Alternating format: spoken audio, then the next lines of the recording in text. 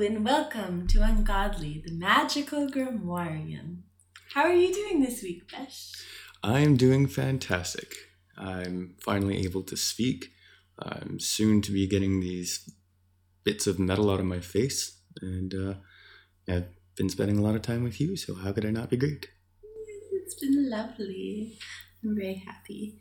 I'm Avery, and today we have a great news story for you. A lot of it comes from Besh's imagination, starting from when he was in his childhood, basically. And you, Besh, created a language and philosophy called KonMari.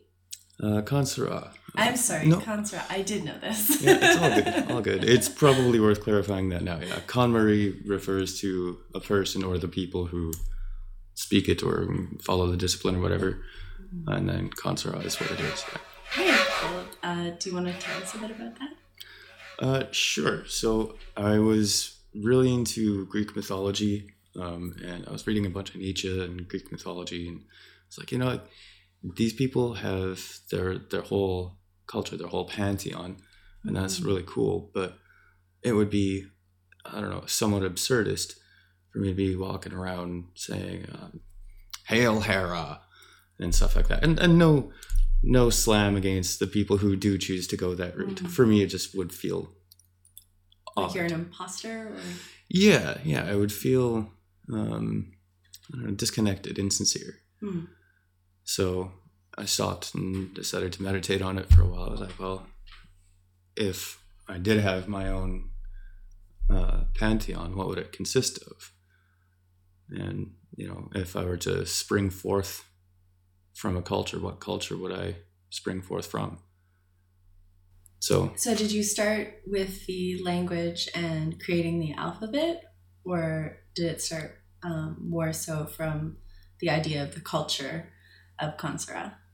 yeah, it sprang more from the culture of the Kansura, or the culture of the KonMari, and trying to explain the language through their philosophy based on their mythology.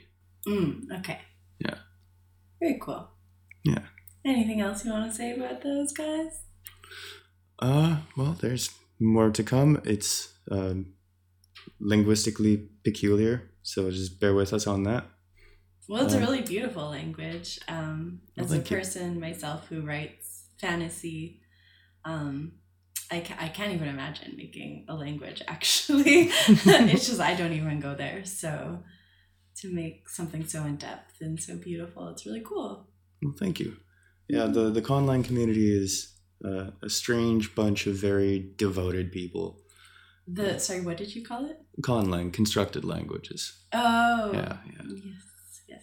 Yeah, we're a bunch of oddballs. Well, I cannot wait to hear you read the story. Well, thank you very much, my love. All right, shall we begin? Let's get into it. Damn straight. Many speak of Agrippa's disavowal of magic on his deathbed, but few know the whole of what he said. It happens to have been as follows. What I have studied and practiced is not from most, perhaps a grave danger to some. There will be a ghost of a city far from now who will know of new gods and chaos in ways that may make my labors pale and irrelevant. Be wary of what they teach, but listen. In the old days of the church, there was a practice of adversarial salvation, something akin to what the KGB and CIA also implemented, wherein a reprobate of some sort or another would effectively be hired, or rather assigned with some consideration of provisions, for espionage.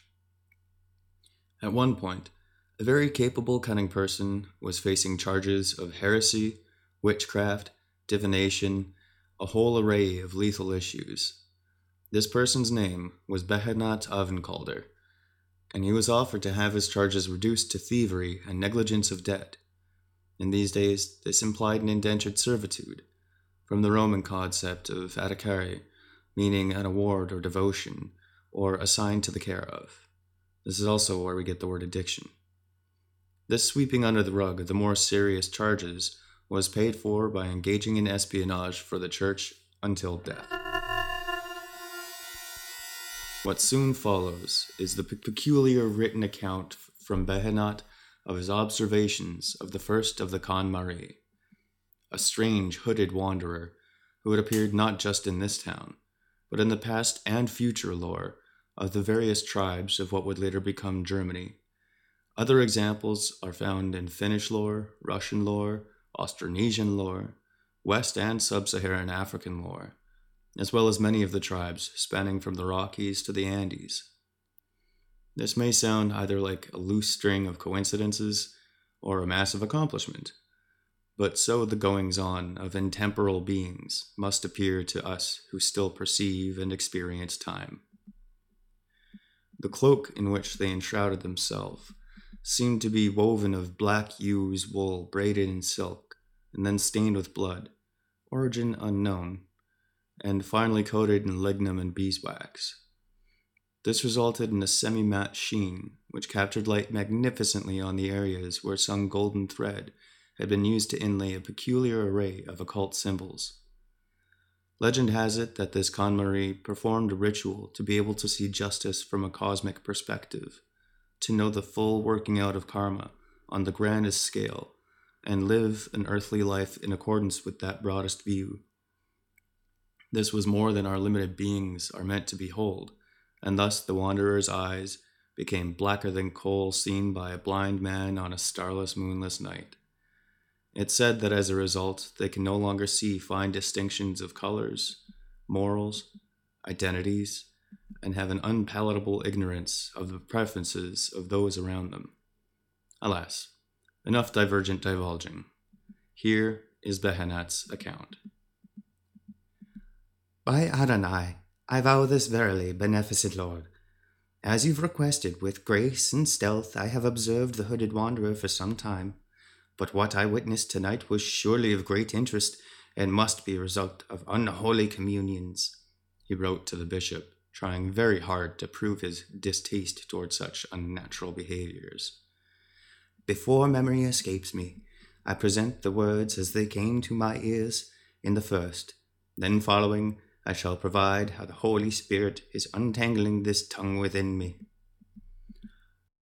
Afla nambia, ya eftatik ofan diada, ya luha amamam dag para dig akana, besfamachia ia bukach shamanitsur, binta bresh ofan amorai, anara edosiska entkan entkanoka, abefban balisha buka kalesat, yabu, yabu, yabu, yabu.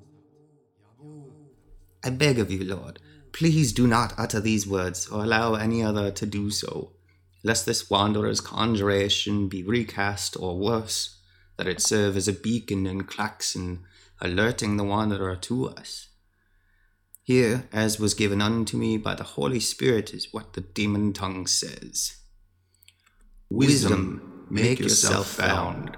I am a disciple of inspiration. I haul each and every detrimental negative. Improve me, your apothecary. Home 7 times of the gifts of the 5 sages. Full, beautiful, connected mushroom. Here are symbols, your sacrifice. Thank you from me to you. What followed could only be the work of those who work against God in the forbidden arts, tampering with the holy creation and submitting to the vegetable as though the merciful hadn't granted us dominion over nature. I hear footsteps. I can feel those blackened eyes gazing through me. Adonai Melkuth.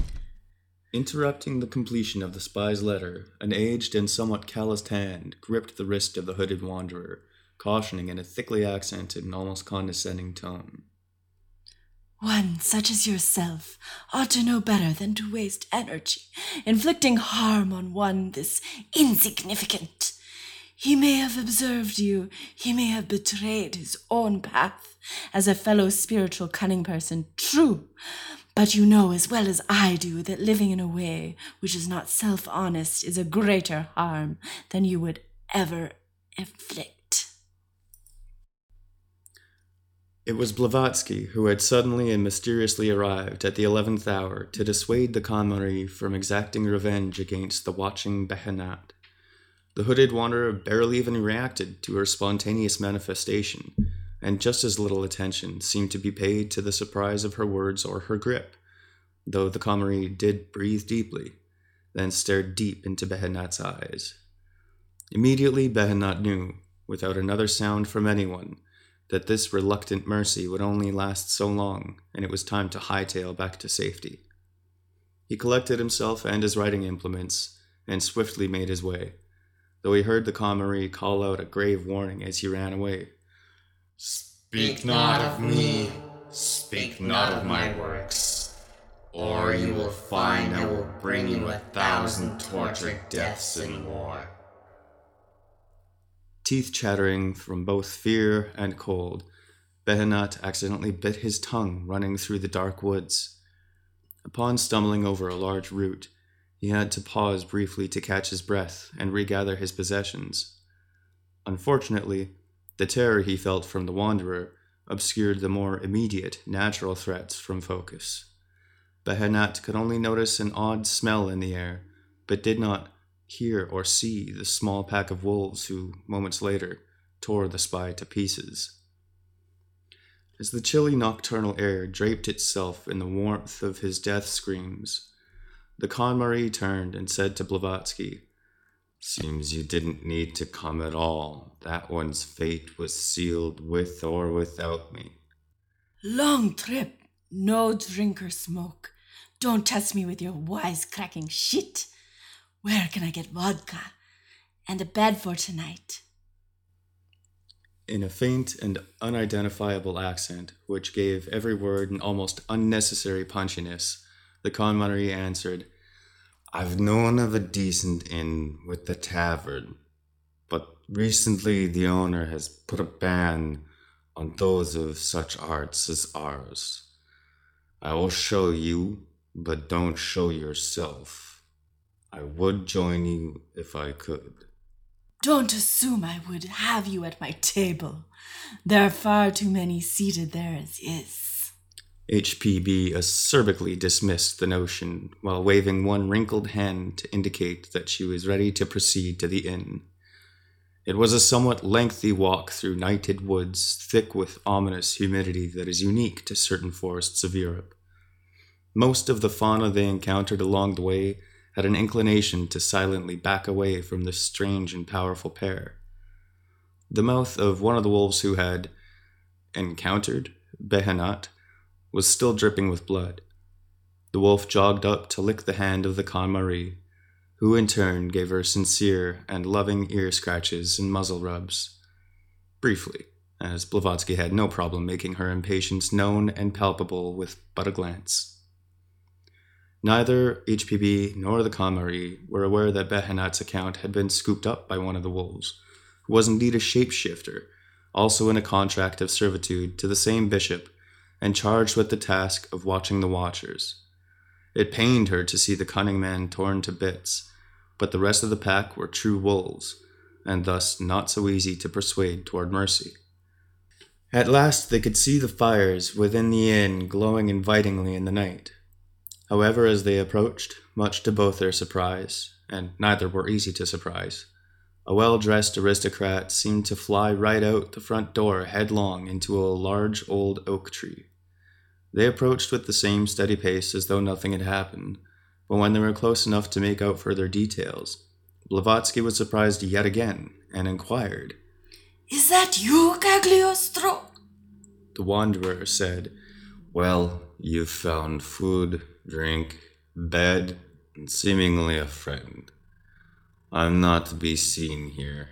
Some untoward reactions on my part regarding the owner's prohibition of magic rendered me an unwelcome guest, so I shall depart. I trust we'll meet again, wherever and whenever." Be warned, many will attempt to disparage and harm you before and after your death. Some with whom you have invested with your trust are undeserving of it. Farewell. With these last words, the Kamari seemed to dissipate like an exhalation in winter's cold, and HPB approached her acquaintance. Well, that was super cool. I think my biggest question is that the Wanderer, the Conmarie, he seems to be a traveler of both the past and the future, himself as an individual, or themselves as an individual. See, unfortunately, when he did the ritual to get pulled out to see from the cosmic perspective, so that he could have a broader scope of what justice really When is. his eyes turn black? Yes, exactly. When his eyes turned black and he lost the ability for those minor distinctions, the only way that you can see from that wide of a perspective is to go beyond, beyond the realm of time, beyond that dimensionality, and to be able to look at time the same way that you or I might look at a leaf. Yeah, so that's really cool, because I was just thinking, like, how would he know it happened to Blavatsky? I'll say they. We don't know what their gender is, actually. And just the fact that you're saying to get a bigger picture that their eyes turn black, it kind of reminds, and you're saying that they kind of have a scope of everything in time, in a sense, then. It reminds me of black holes. Yeah. And how some think that the walls of the black holes are kind of like Akashic records, because when something enters a black hole, it actually kind of registers what the item is, the shape, the size, what its texture is. Apparently, this is theory, but right. They really, I think I've heard that is a theory that people really do believe. And so if you're thinking about that, it just knows all, sort of a thing. Something about the black hole and the black eyes. Yeah, no, I that's mighty interesting. Yeah, it's sort of like the memory of a black hole. How much would that contain? Yeah. It's kind of like, or like seeing from like Shiva's point of view. The creator destroyer. And so the Conmarie can't see colors anymore because they're kind of irrelevant in the grand scheme of things? Well, I'm not sure if that's just part of the legend or if that's actually factual. But yeah, the idea is that when you come across one, especially if, like this one, their eyes are completely blackened, then yeah, they've lost that ability of fine distinction. That just like they don't see time in the same way that we do, they don't see light in the same way we do. They can visibly see the whole spectrum, so it just doesn't make sense to say something's blue or something's not when you can see in gamma ray and X-ray and all that, right? Right. Yeah, that's really cool. So I also just had a weird question about their clothing. Yeah, sure, go ahead. So, did you say it was stars and suns that was on it, or? A peculiar array of occult symbols. Oh, yeah. Well, that's weird. I saw stars and suns in my head for some reason. Interesting. Yeah, they would definitely be astrologically significant. But yeah, they're largely there for protection and devotion. Oh, lovely. Yeah. I like that. And there was a little part that I would like you to extrapolate on. Okay. And that is where you were talking about the word addiction. Yeah. Okay, so yeah, the word addiction, it didn't always mean what it does now. And it used to be a much more positive term. It meant more so like a passion, something that you devote a lot of time to. And so that's where it kind of got a bit of a crossover to its original term, the Roman term, adhikare, meaning an award or a devotion. But it was also used as a title for somebody who, if they defaulted on their debt, then they were automatically a slave of their debtor. Okay, so it kind of goes with the theme of indentured servitude. So That's right. It kind of turned into that, and then nowadays, the word still kind of pertains to being stuck to the man, basically, and the Yeah, exactly. I mean, as wage slaves, we're all indentured servitude. Like we are in indentured servitude to our various addictions, whether those addictions are feeling good about always having a full fridge of the most organic vegetables our children will never eat, or whether it's what we normally think of when we talk about addictions, maybe shoe shopping or gambling, or some people have slightly more nefarious addictions, but of course nobody needs to be told that. So the bit about the mushroom, we Yes. have a return of the mushroom Indeed. with different characters, whole different context. In this case, sorry.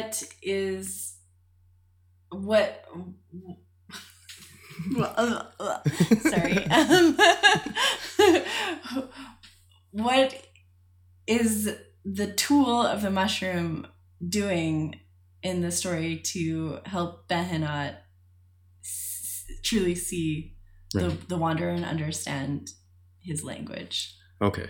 So the magic of the Kamari is very peculiar, and some of their gods are very direct about what they give them.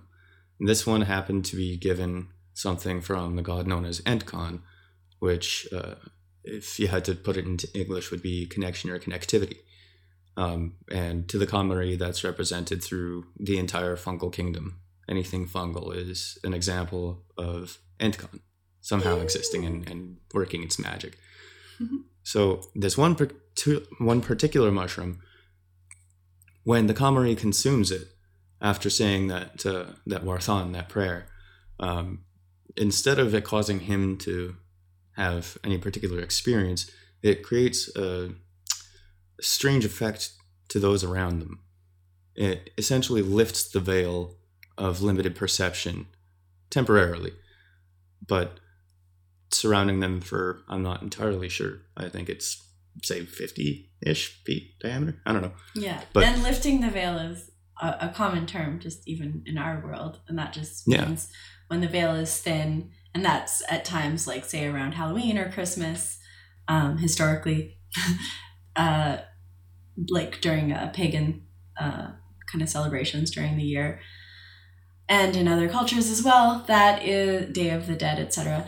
That is when we can kind of experience things that aren't in our dimension, and we can see them like ghosts. Or Yeah, exactly. Yeah, ghosts, spirits, or start recognizing things as being alive when So- we thought they weren't. yeah. So I just wanted to clarify that. Yeah. So essentially, Behenot is experiencing a very uncomfortable trip. Through the Connery having taken that veil down by consuming the mushroom himself. Yeah, exactly. Just suddenly ripped eyes wide open to the spirit realm. Yeah. While trying to write a letter to the bishop, saying that like this is so unholy and terrible, while he's probably enjoying the trip along with the wanderer. To a certain extent, yeah, I bet you it brought back some good memories, from when they were still practicing as freely as they wanted. Yeah, and magic and their own spirituality. Exactly, yeah. Yeah. Well done, babe. Well, thank you very much. And thank you so much for your voice assistance, Oh, as no my problem. Blavatsky is terrible, as we've discovered. I enjoy it.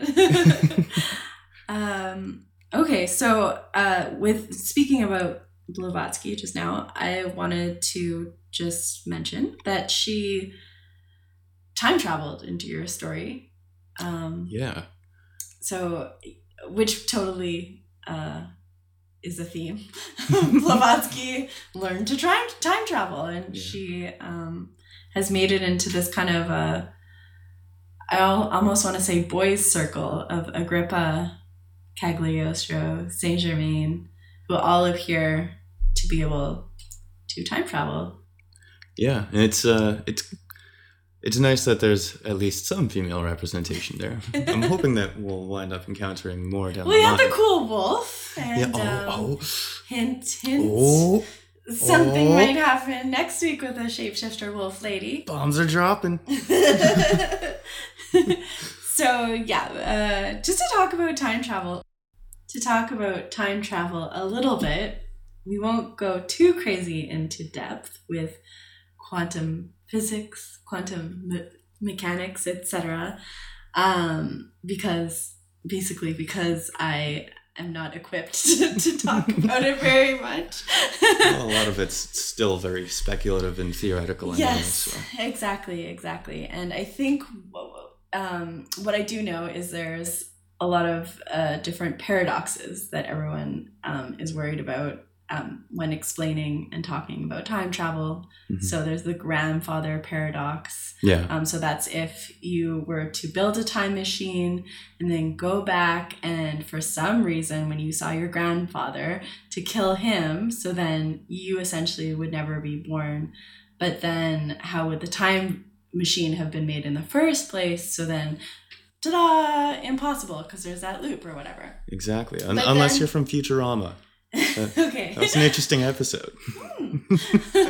But then basically the theory then is just don't do anything to fuck it up. Like then it could work. Otherwise you have a 50% chance of killing the grandfather, whether like that is your intention or not. Like that is how they're theorizing it. And they did a test with a particle through time, space, and everything, according to my reading and what I understood of it.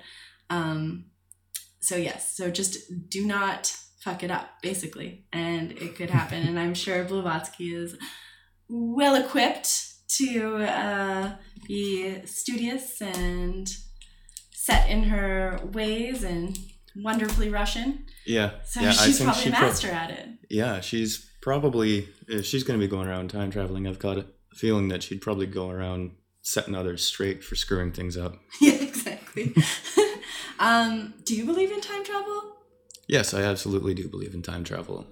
Partly because I don't think that time is linear. It's just the way that we tend to experience and perceive it, because that's comfortable and convenient for our wee little processing machines. For sure, yeah. Do you know who did not believe in time travel? I wonder if you could guess.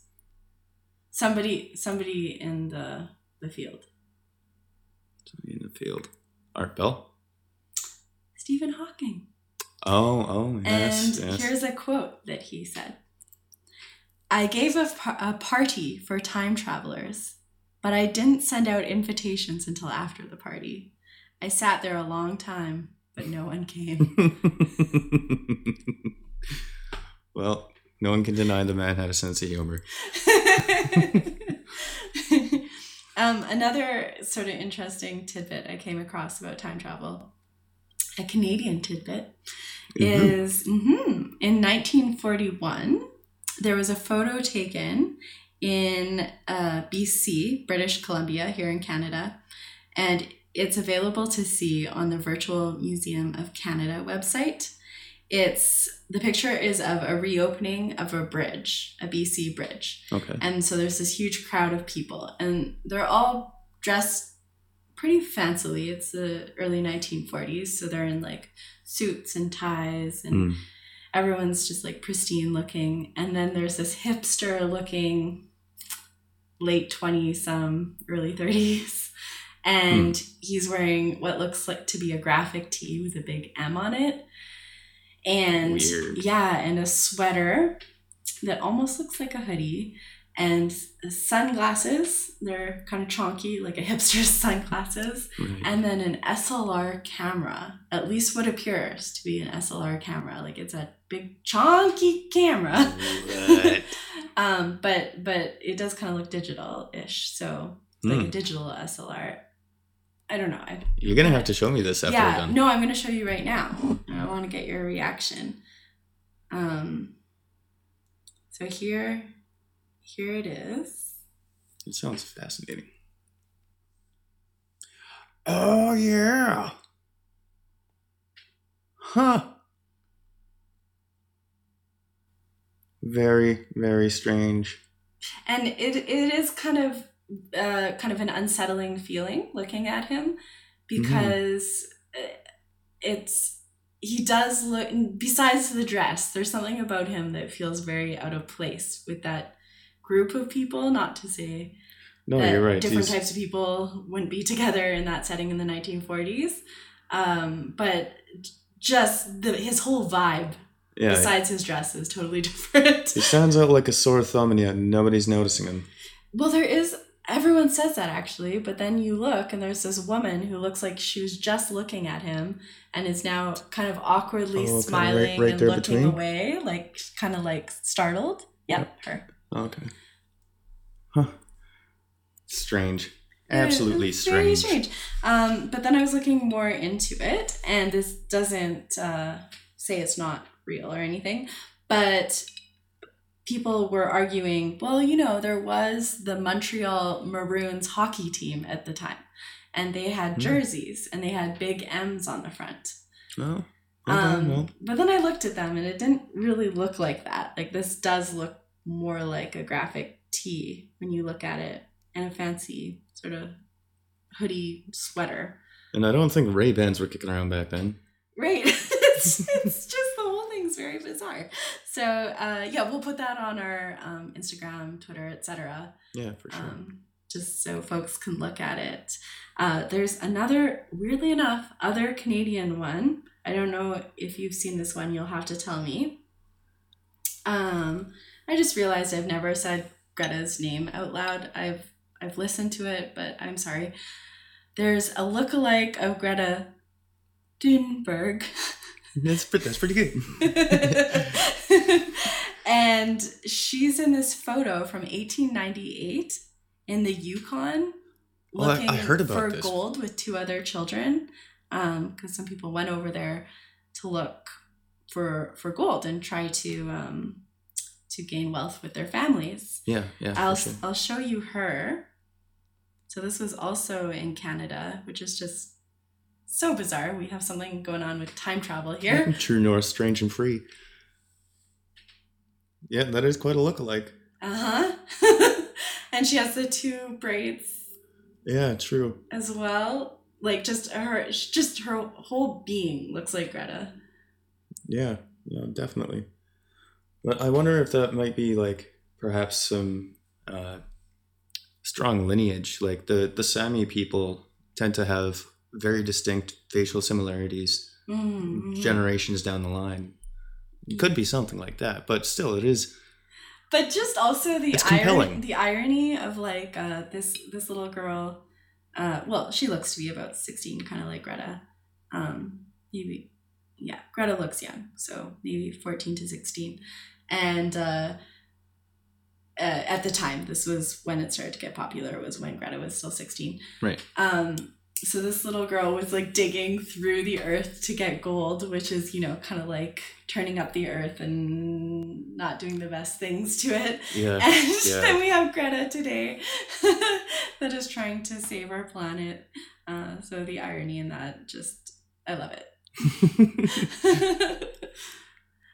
My last interesting, cool fact is going back in time is known as retrocognition, and going forward into the future is known as precognition. Mm-hmm. And precognition also is a way of saying that somebody can see what happens in the future. Yeah. And that is basically psychic in a nutshell. You would call a lot of psychic people, you'd say their ability is precognition. And we have Blavatsky, who in her time did have such abilities. Absolutely, yeah. So I just love that. I love how the wording is very appropriate for our Madame Blavatsky. Indubitably. Indubitably. Yeah, there's retrocausation as well, which I find it to be a fascinating topic that is gaining more tread in the scientific community these days. That's Want to talk about that? It might be a little much for the end of our podcast, especially because I'm also only moderately educated. So I would say if it's a topic that interests you, it's essentially exactly what it sounds like, retrocausation. What you do now creates changes and effects on the past. So yeah, there's all sorts of ways of thinking about that and framing it and all sorts of implications. So if you're interested in that topic, there's a really good episode of Theories of Everything with Kurt Jaimungal. So if you're interested in that, check him out on YouTube. That's Theories of Everything with Kurt Jaimungal. I can't remember which guest it was that had the retrocausation, but type that in, you'll see. Okay, and then just another little announcement. I will be telling a spiritual story on one of my favorite podcasts, Jim Harold's podcast. Jim Harold's Campfire. And so it should be airing, I think, within a couple weeks. I'm very thrilled to be doing it and very nervous. I'm so pumped for you, babe. It's going to be wonderful. And I've listened to a couple of the episodes with you, and yeah, Jim Harold does a great job. Yeah, wonderful guy. Yeah. And so if you want to keep up to date with us on Instagram, we're at un.godlypodcast. And that is the same, I believe, on Facebook. And Twitter is at _godly podcast. Yeah.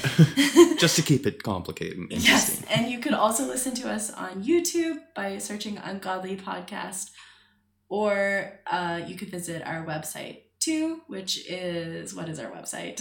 ungodlypodcast.transistor.fm. Lovely. All right, thank you very much, and can't wait to see you next time. It's going to get spooky. Halloween's coming up.